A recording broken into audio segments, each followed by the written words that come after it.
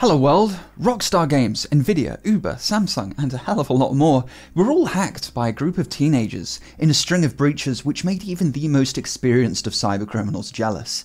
Whilst their hacker group, Lapsus, has for now gone dark, now comes the questions. How did a bunch of kids with no experience, no secretive zero-day vulnerabilities, pull off such an impressive series of hacks? US intelligence agencies think this is such an important question that America's Cyber Safety Review Board, which up until now has only ever published one report, has just dedicated its second ever report to dissecting and trying to understand the techniques of Lapsus.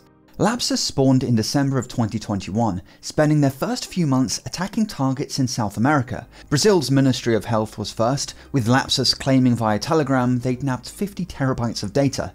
Next came the Brazilian telecoms company Embratel, followed by an Argentinian payment processor.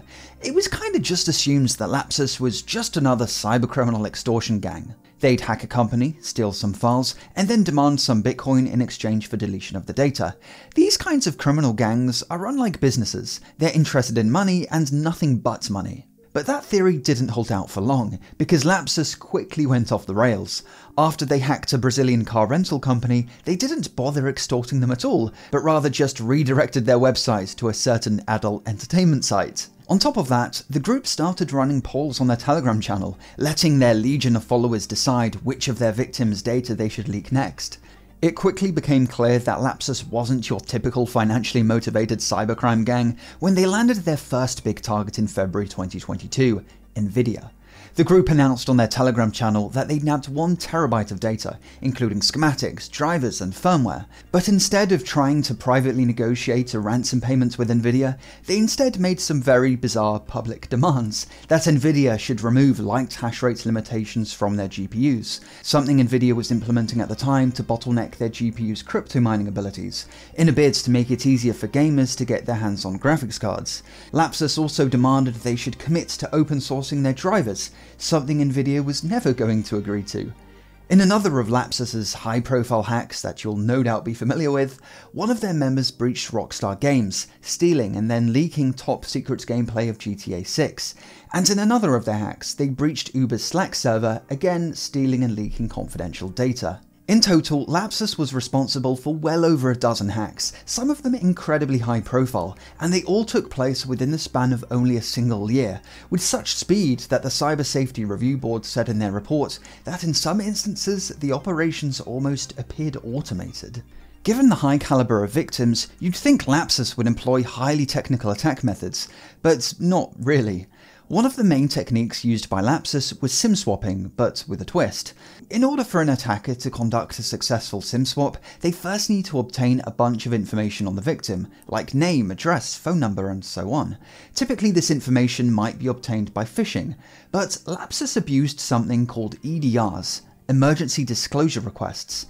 These EDRs allow law enforcement agencies to obtain your personal data from tech companies without a warrant, if, and only if, there's some kind of time-sensitive situation that could result in danger of death or serious physical injury, like if there's a kidnapping or a suspected terrorist incident. However, if a cyber bad guy was to somehow gain access to a law enforcement email account and submit an EDR form from it filled out with fake data, then you can bet the tech company is just going to assume it's legit and comply, sending the cybercriminal whatever personal data it is they're after. Once Lapsus had what they needed to conduct a SIM swap, they typically didn't call carriers themselves, hoping to convince them to do the swap. That would have taken way too long, and Lapsus was all about speed. Instead, they opted to hire people working at cellular carriers who could do the dirty work for them. This is a post one of their members made on the Verizon subreddit, offering upwards of $20,000 per week to do some inside jobs. Another of Lapsus's techniques discussed in the report was their use of multi-factor authentication fatigue attacks, as in just spamming a victim with login request notifications until they became annoyed enough just to hit accept. It's incredibly low tech, but Lapsus famously employed this technique to successfully hack Uber. You could argue in that case Lapsus just got kinda lucky, but you can't get lucky every time.